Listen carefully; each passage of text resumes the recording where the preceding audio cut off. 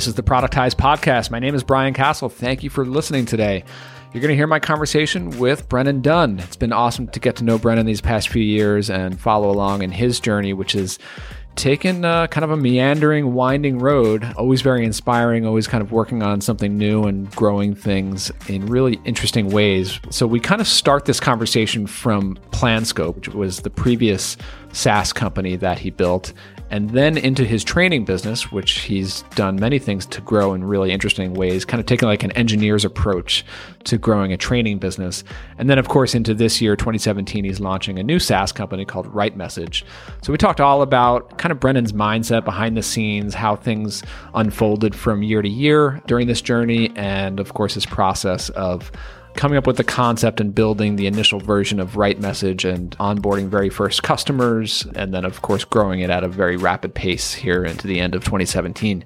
So without further ado, here's the latest update from Brennan Dunn. Enjoy.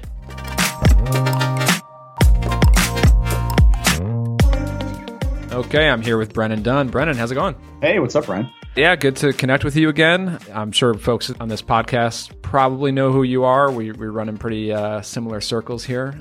And I don't want to really go into the whole backstory. I feel like you've done a lot of podcasts, some with me, some elsewhere, where you could really hear like the origin story of Brennan Dunn.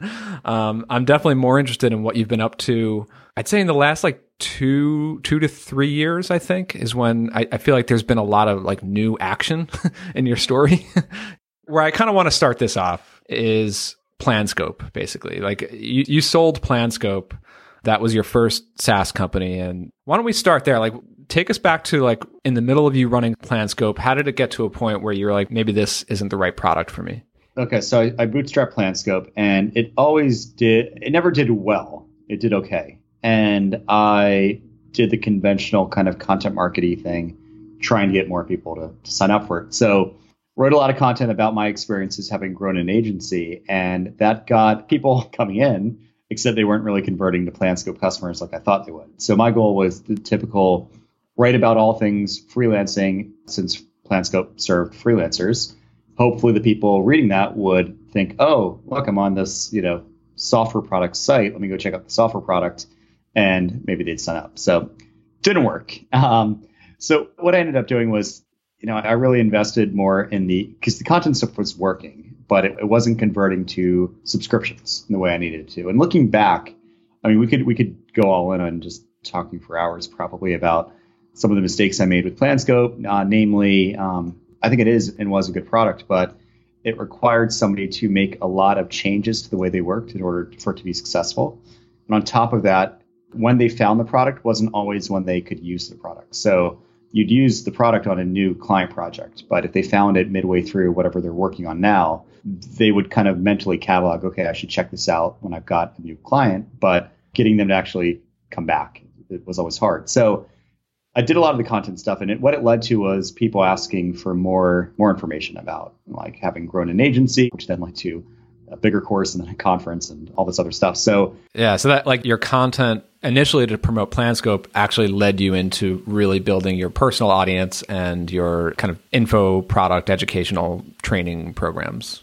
Yeah, it became increasingly harder to justify focusing on PlanScope because, again, the revenue wasn't anything that great. And here was double your freelancing, which is what eventually this content became. That is, now doing about 7 figures a year. And it was really hard to justify spending half my time on a thing making a fraction of that comparatively. So I decided to sell in early 2016, sell PlanScope, which is hard. I mean, I know you sold too. And for me, it was a little bittersweet, just the notion of like, this is where it all started and now I'm getting rid of it. And I had customers, obviously, who I got to know pretty well, who were still using it at the time of sale.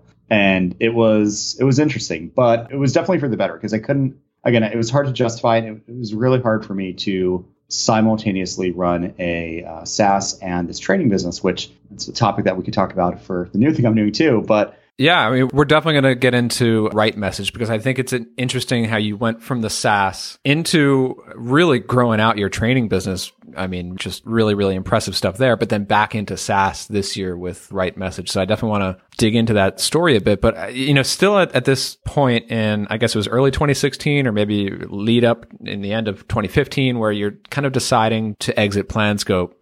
Were you thinking, like, obviously there's that comparison between, okay, the revenue from PlanScope doesn't make sense to spend time on that if the training stuff is taking off. But was it also like, this particular product is not for me and I'll still do software at some point, or like I'm kind of done with the SaaS model and I'm just going to really get into the training? Like, what were your thoughts there? I think for me, it was frustrating seeing that it was easier to sell somebody on a $300 course than it was a $20 a month subscription to SaaS. Not only was that a hard sell, but then they'd get into it and it would be really hard to shift the way they worked to fit with the way I needed them to use the tool. So there was a discrepancy there, and I never really got over it. And I don't think I gave up on SaaS. I think what it was is I gave up on the idea of a SaaS that required people to really change habits and be in it all the time for it to be valuable. And I knew that I wanted to find something, because DYF, W Freelancing, is never, there's been some installment options for products of mine, but for the most part, it's not recurring. It's all one-off, but it's high volume enough now that it's pretty predictable how many one-offs I'll get on a given month. But I wanted to go back to having that kind of repeatable, predictable revenue. And on top of that, it's not going to scale any bigger probably than it is now. It might be able to, but with software, you just have a lot more opportunity on that side. You make a really interesting point about the product requiring customers to change their habits. And I think that's a point that often goes overlooked, right? So there are a lot of SaaS products. I guess PlanScope is one example of one, but there are many that operate in that way. So for the SaaS model, it's better to kind of align with an action or a goal or a workflow that the person is already using, but just make that workflow even faster, easier, more streamlined, or more automated. That's where a SaaS really shines. But then on the training side, it's actually the opposite, right? Like, they're seeking a change. They're seeking to learn a new way of doing something. So they're eager to pay for that sort of thing, right? Yeah. And that's the thing is for a lot of software products, it's great to equip somebody with a tool that they can be very useful for them. But the hard thing is always getting them to actually use it and use it to the best of their ability, right? Like to actually at its full advantage. And that's something that for my own stuff, and I've realized this for software products I use, I might have an account, it looks great, it's some great task management app, it's this great app that does this or that, but needing to go in and making it a part of my daily way of working, that's tricky. I've probably hopped through dozens of to-do list apps and like all these other types of products that are really just, it's a CRUD app that is designed or set up in a certain way. Right. And that's effectively what PlanScope was, it was task management that had an opinion. And it was easy enough to persuade somebody with very benefit focused copy and such on the marketing site to see the benefit of this. Just like it's very easy to a gym to win somebody in with very muscular, good looking people in their promotions. But it's a different story to get somebody in to actually do what they need to do to be successful with the product. Right. So that's something I'm running into with my new thing. And it's something I really ran into a lot with PlanScope was exactly that, and that's the job of onboarding, continuing education, maybe even done for you elements where you can have some sort of, human layer on top of the software itself. So, yeah. Okay. So, we fast forward a bit, you do exit PlanScope, and what are you thinking at that point, right? Like, so by that point, you already had like a pretty successful audience and training business going. I think it's grown quite a bit since then, but you were already pretty well known at that point. Like, were you thinking like, let's dive into this for a while? Like, what were your first steps to start really growing W Freelancing at that point?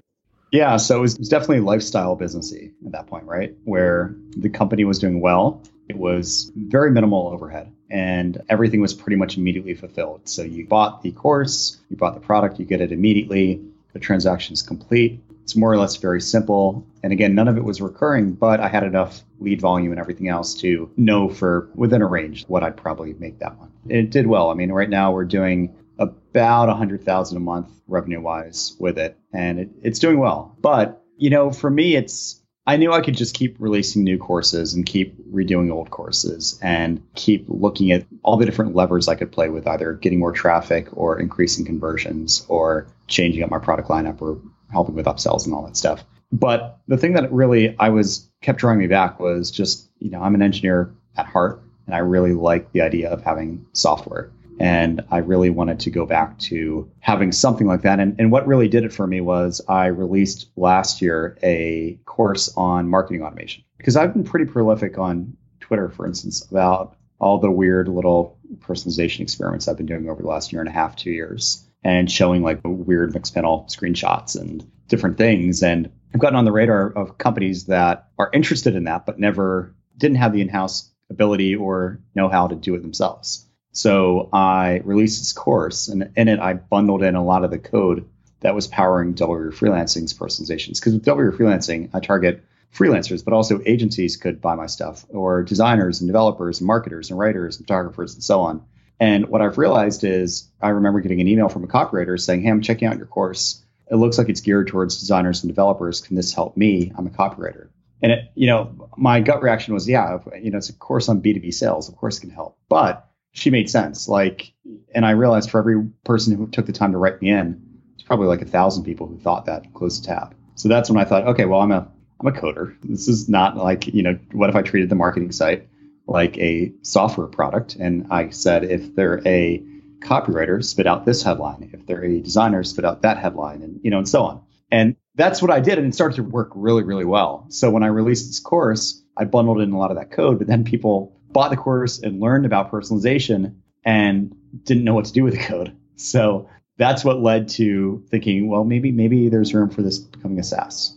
I think it's interesting how obviously you've spent years building up your training business, various courses and memberships and things, but you've really taken it like an engineer's approach to building a training business. Like most info products, training businesses are kind of just basic run-of-the-mill technology under the hood. Maybe the content is really, really strong, but you've really taken it to a different level in terms of the personalization on your site, but your email marketing automation, your ads funnels, like all of that stuff, you just really dialed in every level. It's just been super impressive. I guess in those years before you started to dive into RightMessage after PlanScope, what were you working with like from month to month? Because I know that you do like different launches throughout the year with different courses and new versions of the course. Like, how do you typically plan out what you're going to work on next? Like, are you planning out the whole year? Are you planning by the quarter? And how do you decide when am I kind of burn out on something and I need to like something new to work on?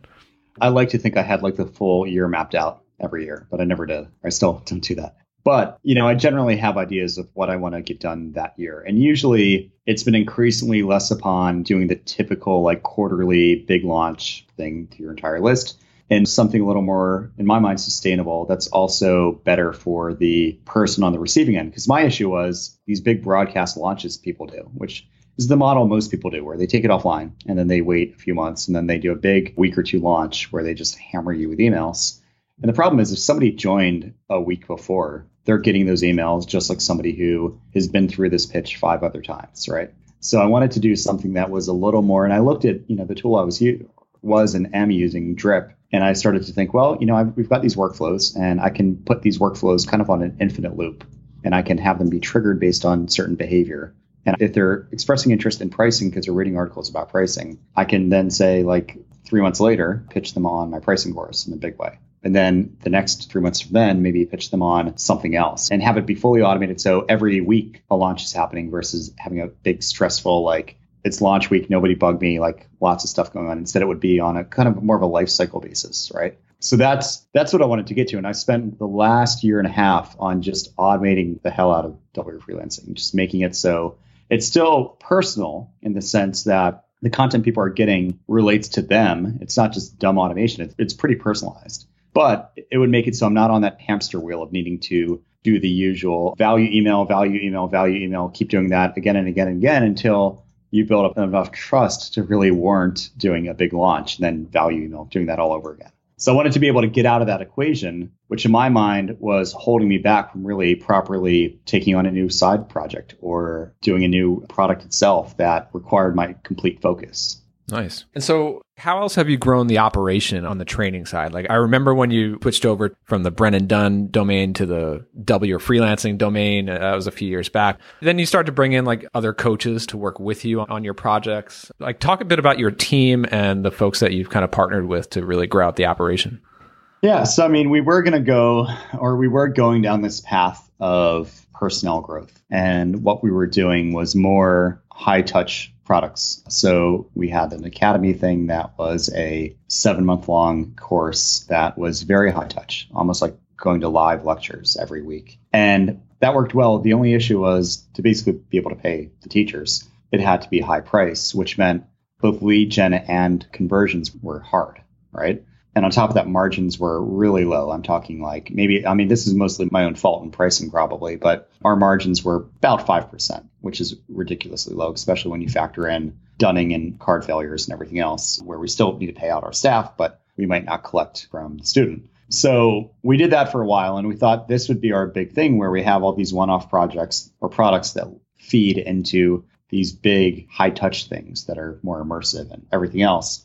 The issue, though, is it became, I realized it took a lot more effort to sell somebody on a $9,000 course or program than a $300 course. And the $300 course made me more money, which is weird, right? So it became more of like, I realized I was getting more into like running an agency where there was 15-ish people helping me and a lot of moving parts. And I don't think I'm afraid of growth in that sense, but it felt like fragile growth, because if I didn't keep up the lead flow and I wasn't bringing in X many new people a month into it, it wouldn't sustain, right? So it became really difficult. And even though it was the best product we ever did, it was just really hard to justify from the business perspective to keep going.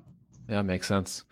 Okay, so you're doing a lot of automation. You've basically personalized to a crazy extent your own site to great effect. And then I do remember with like the drip course and the automation, I was definitely one of those people where it was like, this JavaScript thing looks awesome, but I'm not a JavaScript developer, so I don't know how to how to apply that. And like with RightMessage and personalization, like you, I've been thinking about personalization forever. I thought I was going to do a similar type of software thing a few years ago, but unlike you, I've never been able to actually implement it on my site myself because I don't have the engineering chops.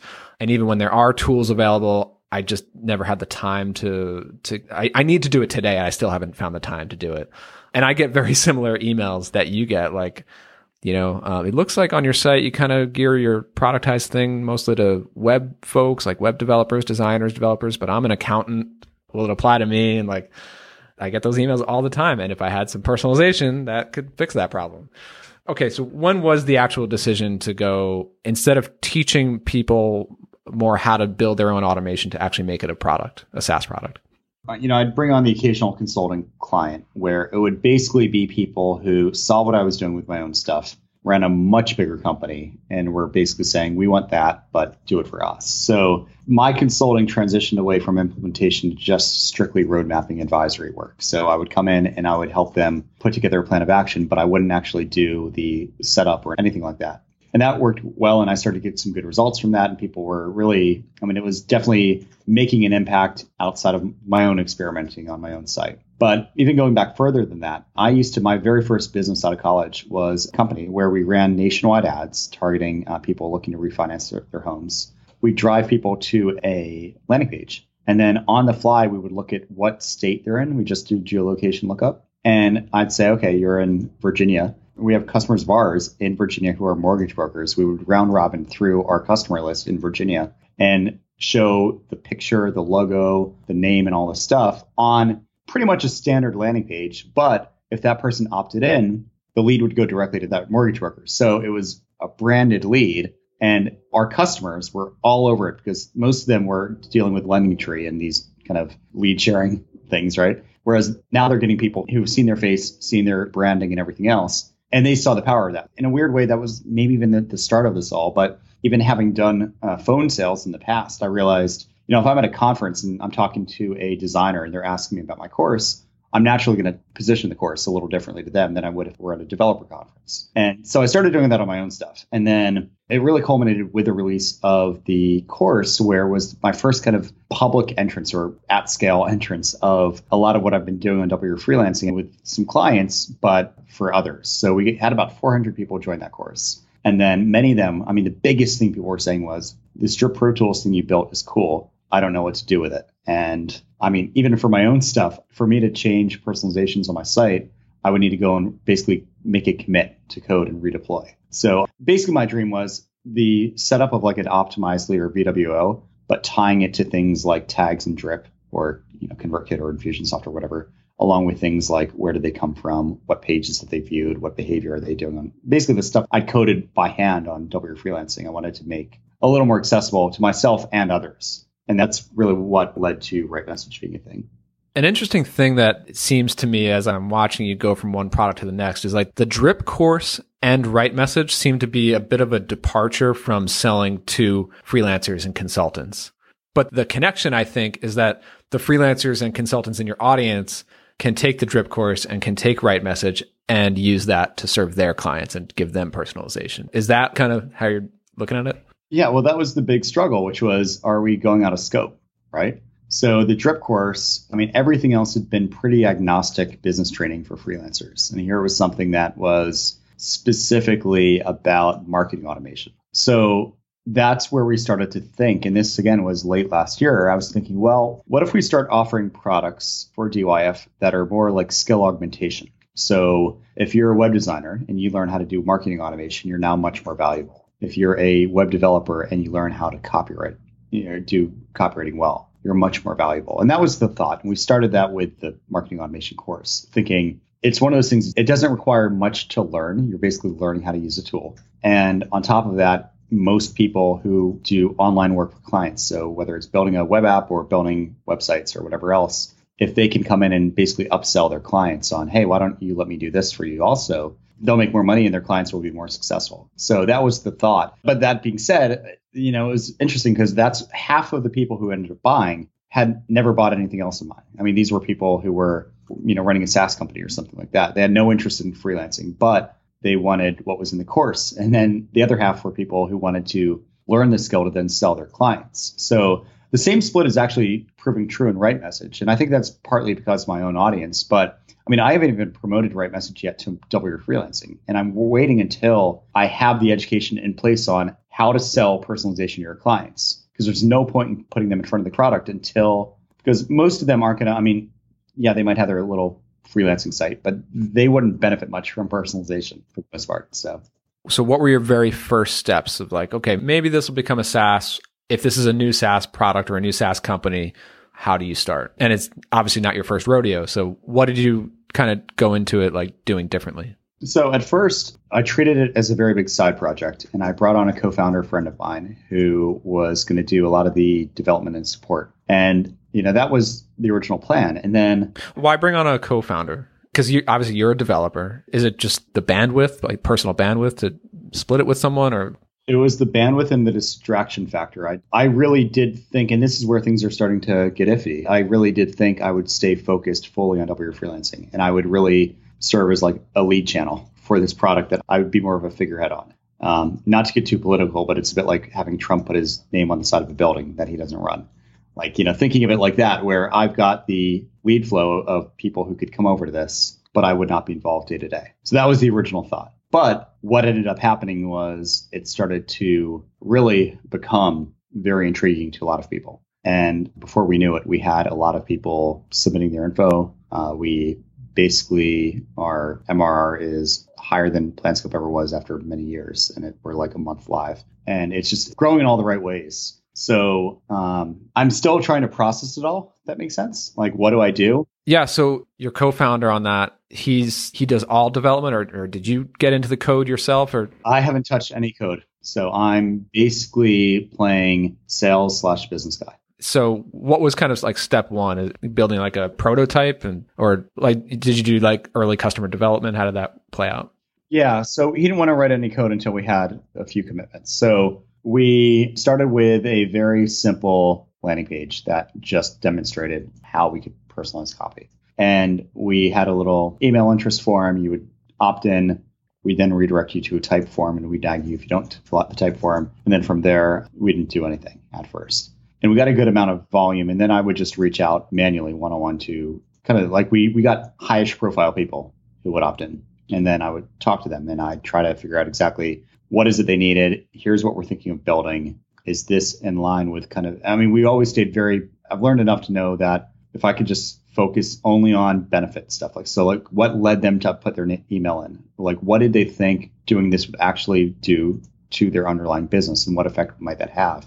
So we got cut off, but you said that you had a type form where you were collecting responses from quite a few people. You had a good response there. You got on calls with those people to understand what they want to do and what you guys are thinking of building. How did you start to like reconcile that and figure out like what your next steps were? Yeah, so I stayed to the best of my ability high level. So what drew them to the idea of personalization? What did they want to get out of it? How did they see personalization coming in and affecting really their bottom line? And really what I was trying to get at was, okay, well, you've got lead volume, you've got a product with a customer value, average customer value. What could a tool like this end up doing to amplify the stuff in between, right? So how can this help you increase conversions, which then increase sales? So we stayed high level. We didn't get into the details of the product. I mean, this is one thing that I really have tried to focus on is the customer should not dictate the features or the usability. As product creators, that's our job to figure out exactly, okay, they need to get from here to there.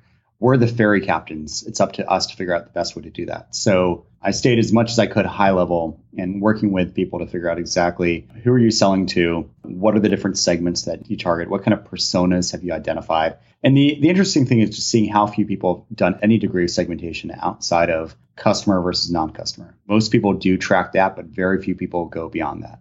So in my mind, there's an education gap that needs to happen first because you need segment data to personalize against, right? Everyone's treated the same. How do you set up personalization campaigns? So what we did first, before we even started with the software, is we pre-sold a course called the Personalization Masterclass. And what we're doing in this course is we're basically teaching people how to prepare to be great customers of RightMessage. So the goal of this course is to prepare somebody to be a customer of RightMessage. And it's also beneficial because it's relatively easy for me to sell somebody on a one-off basis on the course, which then upsells on the SaaS. So we started that way. We got really strong validation pre-sales with that. And that, alongside the conversations I was having and the commitments I was getting from kind of early customers, allowed us to really say, okay, let's actually break ground and build this thing.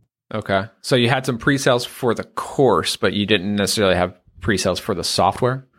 We collected basically a year of access from 10 people. So we did get 10 people before the software was even ready to basically put down $600 each. So we made $6,000 there and about $5,000 in course pre-sales. So we had some good amount of, people put down a little more than 5 figures in early validation, right? Yeah, enough to confidently start coding. Exactly. Yep. Cool. I have to imagine that a common objection is, well, I love the idea of doing personalization. I know I need to do personalization. I've never done it before, and I just don't have the time to do it. Can you do it for me? Like, does that come up a lot? And how do you think about that? I actually, like I said, I was looking at this idea as well a few years ago, and I did some very, very preliminary customer research on it. And that was the thing that kept coming back to me. It was like, it's a great idea, but people aren't ready to do it themselves yet. It reminds me a lot of, say, A/B testing, where it's the same thing, right? Yeah. And to this day, I still haven't even run any A/B tests. So the biggest concern is exactly what you just said, or I have the time, but I don't even know where to start. Long term, that's going to be, in my mind, the job of really, really good onboarding that really says, okay, here's some common recipes that let's work with you to implement. For the short term, we're basically working, and this is something I got from my friend Andrew Culver when he set me up with Churnbuster, it wasn't that Churnbuster, which was a kind of a, for those who don't know, app where if cards fail, payments fail, they'll go in and kind of nag people to pay. So you just set it up and it just is a thing. But the hard part is just it takes time to set up. So our demo or onboarding was literally, you got on Skype with me, I shared my screen. He's like, all right, go into the code base. I just emailed you the snippet. Go put it where I need you to. And he basically made sure I did it, right? So what we're doing now with everyone new is we are working with them individually. We actually are in the process of bringing on somebody to lead customer success, who his whole job will be just this, to go in and work with everyone and make sure they're getting an ROI, or at least getting some early wins. So that's the hard thing, is exactly that, which is I don't have the time or I don't have the know-how. Unfortunately, it's not like a barometrics where you plug it in and just works, because it just takes your data and it just works. With this, you do need to set up some stuff. But long-term, our goal with onboarding is to do things like, all right, let's integrate with your Google Analytics. We'll look at your biggest referrers over the last year, and you can go up and set up personalization campaigns for the traffic that comes from these sites. Or, map all your different, what kind of product are you selling? SaaS. Okay, cool. Map the tags you have in Drip, let's say, with these different segments we've predefined for you. So okay, customer in Drip means customer here. Active trial in Drip means trialing here, and so on. So you can then do that. And then the next step would be, okay, let's go to your opt-in stuff and say, if they're actually on our list already, what do we want to show them instead? And if they are trialing, what do we show them to try to get them to convert? And if they're a customer, what do we show them to promote an upsell or get them to upgrade or do an annual prepay or something like that?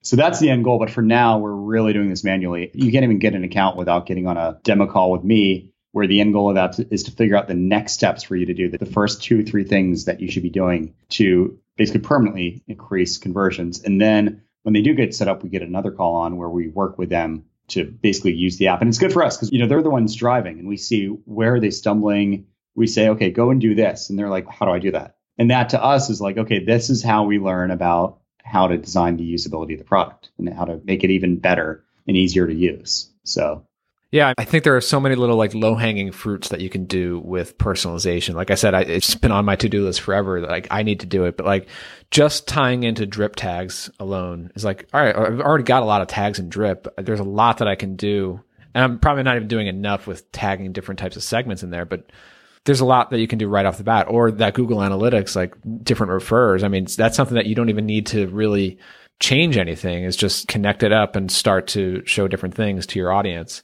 But then the next step would be to do things like what you've been doing on Double Your Freelancing, with like pop up a survey or set up new Drip email campaigns that if they click on this topic, now they're tagged with that. If they click on that, like those I'd imagine are like new things, new pieces of content, new mechanisms that do need to be built for the customer. No, I mean, so for instance, everyone knows content upgrades tend to work really well. The pain is coming up with like a PDF for every piece of content you have on your site. So that's the resistance there. But what I've done for my own stuff is I look at behaviorally what kind of content you're consuming. And I also look at, like, say a web design blog sent you to an article on proposals on my site. When you see either the hero call to action on the front page of the site or the slide up call to action on any article on my site, what you're seeing is designers, learn how to close your more proposals, click here. And that leads to the lead magnet, which is the email course that does help with proposals and it helps with pricing and all that good stuff. It's the same lead magnet, but the way it's described changes depending on behaviorally what you're doing. So if you're reading articles on starting a business, it's going to be more focused on you starting out and everything else. And the opt-in for the email course will slightly change also the landing page. Whereas if you're already looking to grow and sustain a business, then the messaging will be slightly different. So it's the same lead magnet at the end, but the way it's positioned changes. And what that's done is it's basically lifted overall opt-ins about 250% just by, it's the same psychology as like, why do content upgrades work? It's because they're more relevant to the person. The person reading this sees a very highly relevant call to action specific to that article. This is like in between that and a generic, like, join my list type thing, right? Do you find that this tool is really effective when you're in like an optimization stage? But if you're like a startup, you shouldn't really be thinking about personalization too early, or like in terms of like the target customer, the ideal user for RightMessage?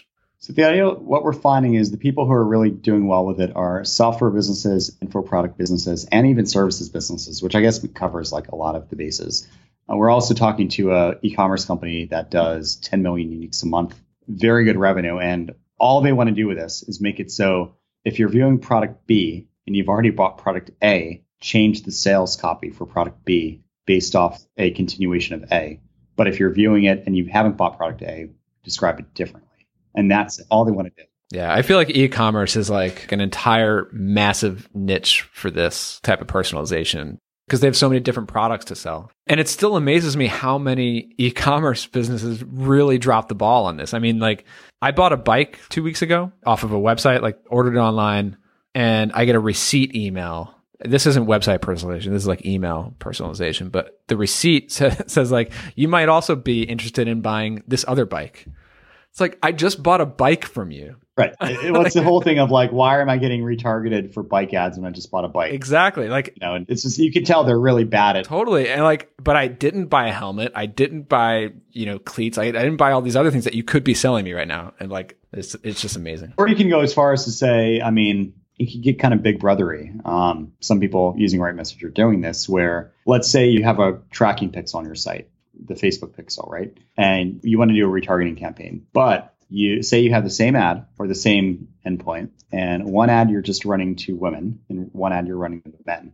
Same thing. And then using query string parameter data, maybe you have like G equals F for women, G equals M for men. And that's in the click-through link. And then using like RightMessage, you could say, when showing the product, have a woman on a bike when a woman's viewing it, and have a man on the same bike when a man's viewing it. And that's the kind of stuff where you don't need an A/B test to figure out if that will work. Well, maybe for the men, do they want to see? Yeah, anyway. But, Right. You know what I mean? Like it's one of those things that people want to see themselves in the product. People want to see themselves in the testimonials and the reviews and everything else. So if you can make it so the reviews are people like you, I mean, it's the same thing. Like, I don't think Amazon does it, but maybe they do. They probably do. But like, for instance, if you go to like an Eventbrite type thing or one of these things, you can see friends of yours on Facebook who are also going to this event. So it's that same sort of thing where you want to see people like you. And it's just the ability to kind of do that in a very nice automated way. Yeah, totally.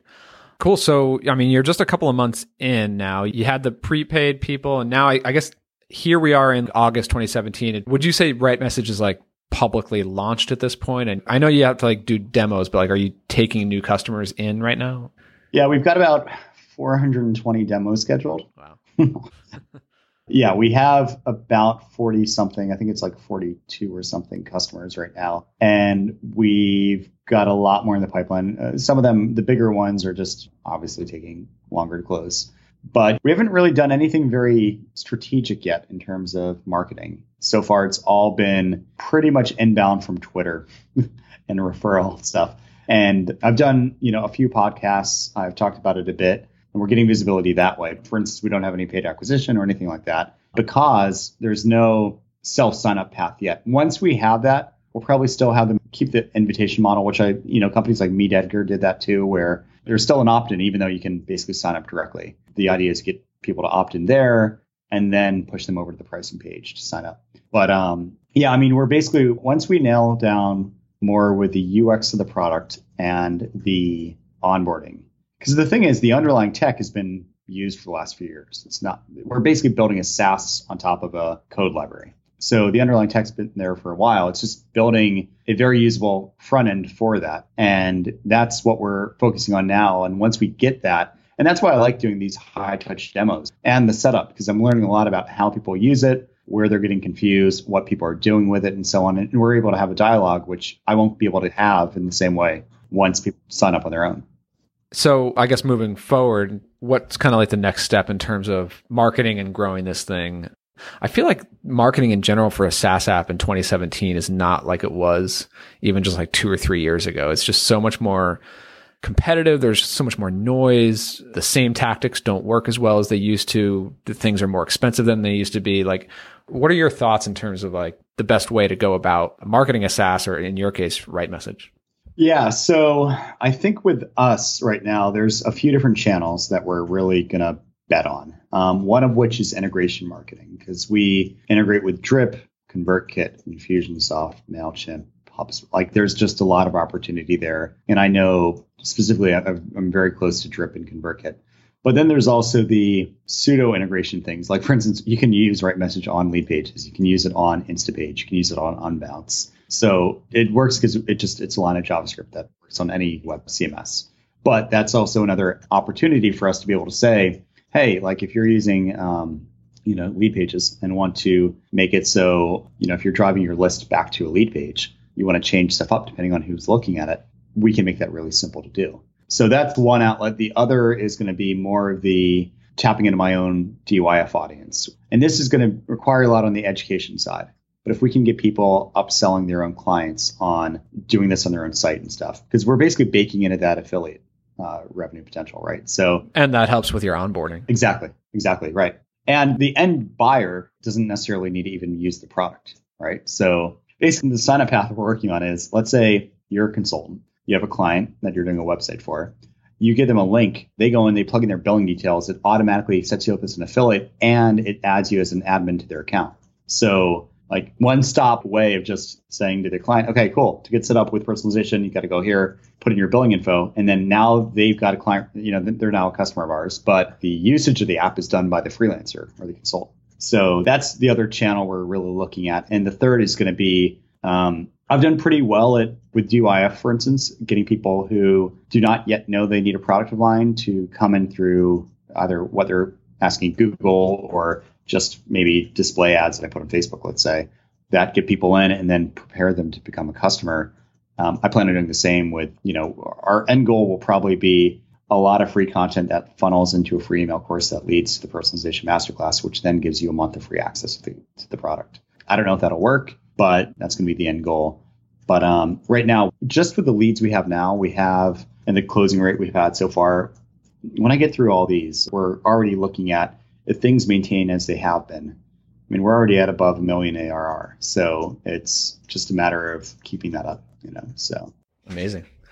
As we start to close out here, I'm wondering about, obviously it's growing like crazy and you've got a big pipeline ahead of you. I'm always curious about like your mindset of like where you're going to focus your energy and time and personal resources into this. Like, do you see RightMessage at this point becoming a major focus for you over the next couple of years, or will it be kind of a side project or one of several SaaS in a portfolio? Like, what's this looking like for you? A month, I would have said something different, but I think now it's going to be my full-time, long-term. I'm doing a lot with just strategic partnerships. It's exciting because I get all the high-touch sales that I used to love with consulting, but selling enterprise software, because we do have, if you're at a certain level in terms of volume, we do have a done for you option where we consult on top of it. And now we're scaling that up, and we're actually working on, and it's a bit premature to even be talking about this, but we're working on like certified personalization consultants that we could then bring in from my audience, get them in, and then use them as like agents in the field for us. And then if we get a big client to come on board, it's exactly what Drip and all these other companies do, where you get a big enough client and they're like, I don't have time to set this up. And they're like, great, we've got these certified people who basically passed the test in terms of knowing how to do this. We'll pair you with them. And then it's a win-win for everyone, right? So I've been on airplanes a lot recently, meeting with people and really kind of shoring up exactly what needs to happen to make this a pretty profitable business. So, DYF is on autopilot for the most part. We still have people like handling support and everything else, but, we're at the point where now we are still working on like new products and everything else, but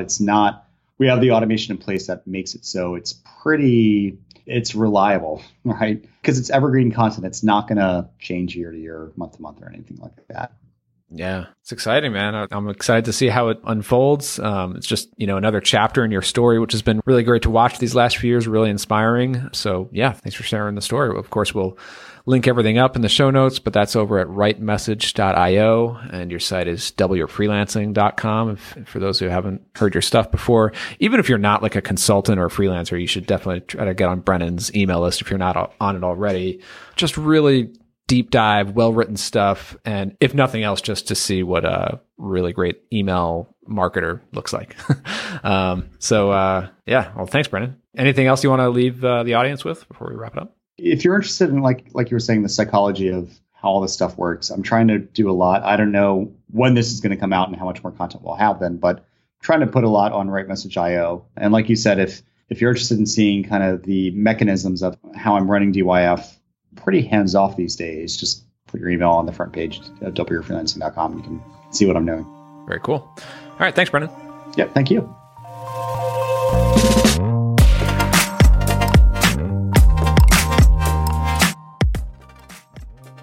Hey, before you go, have you checked out my YouTube channel yet?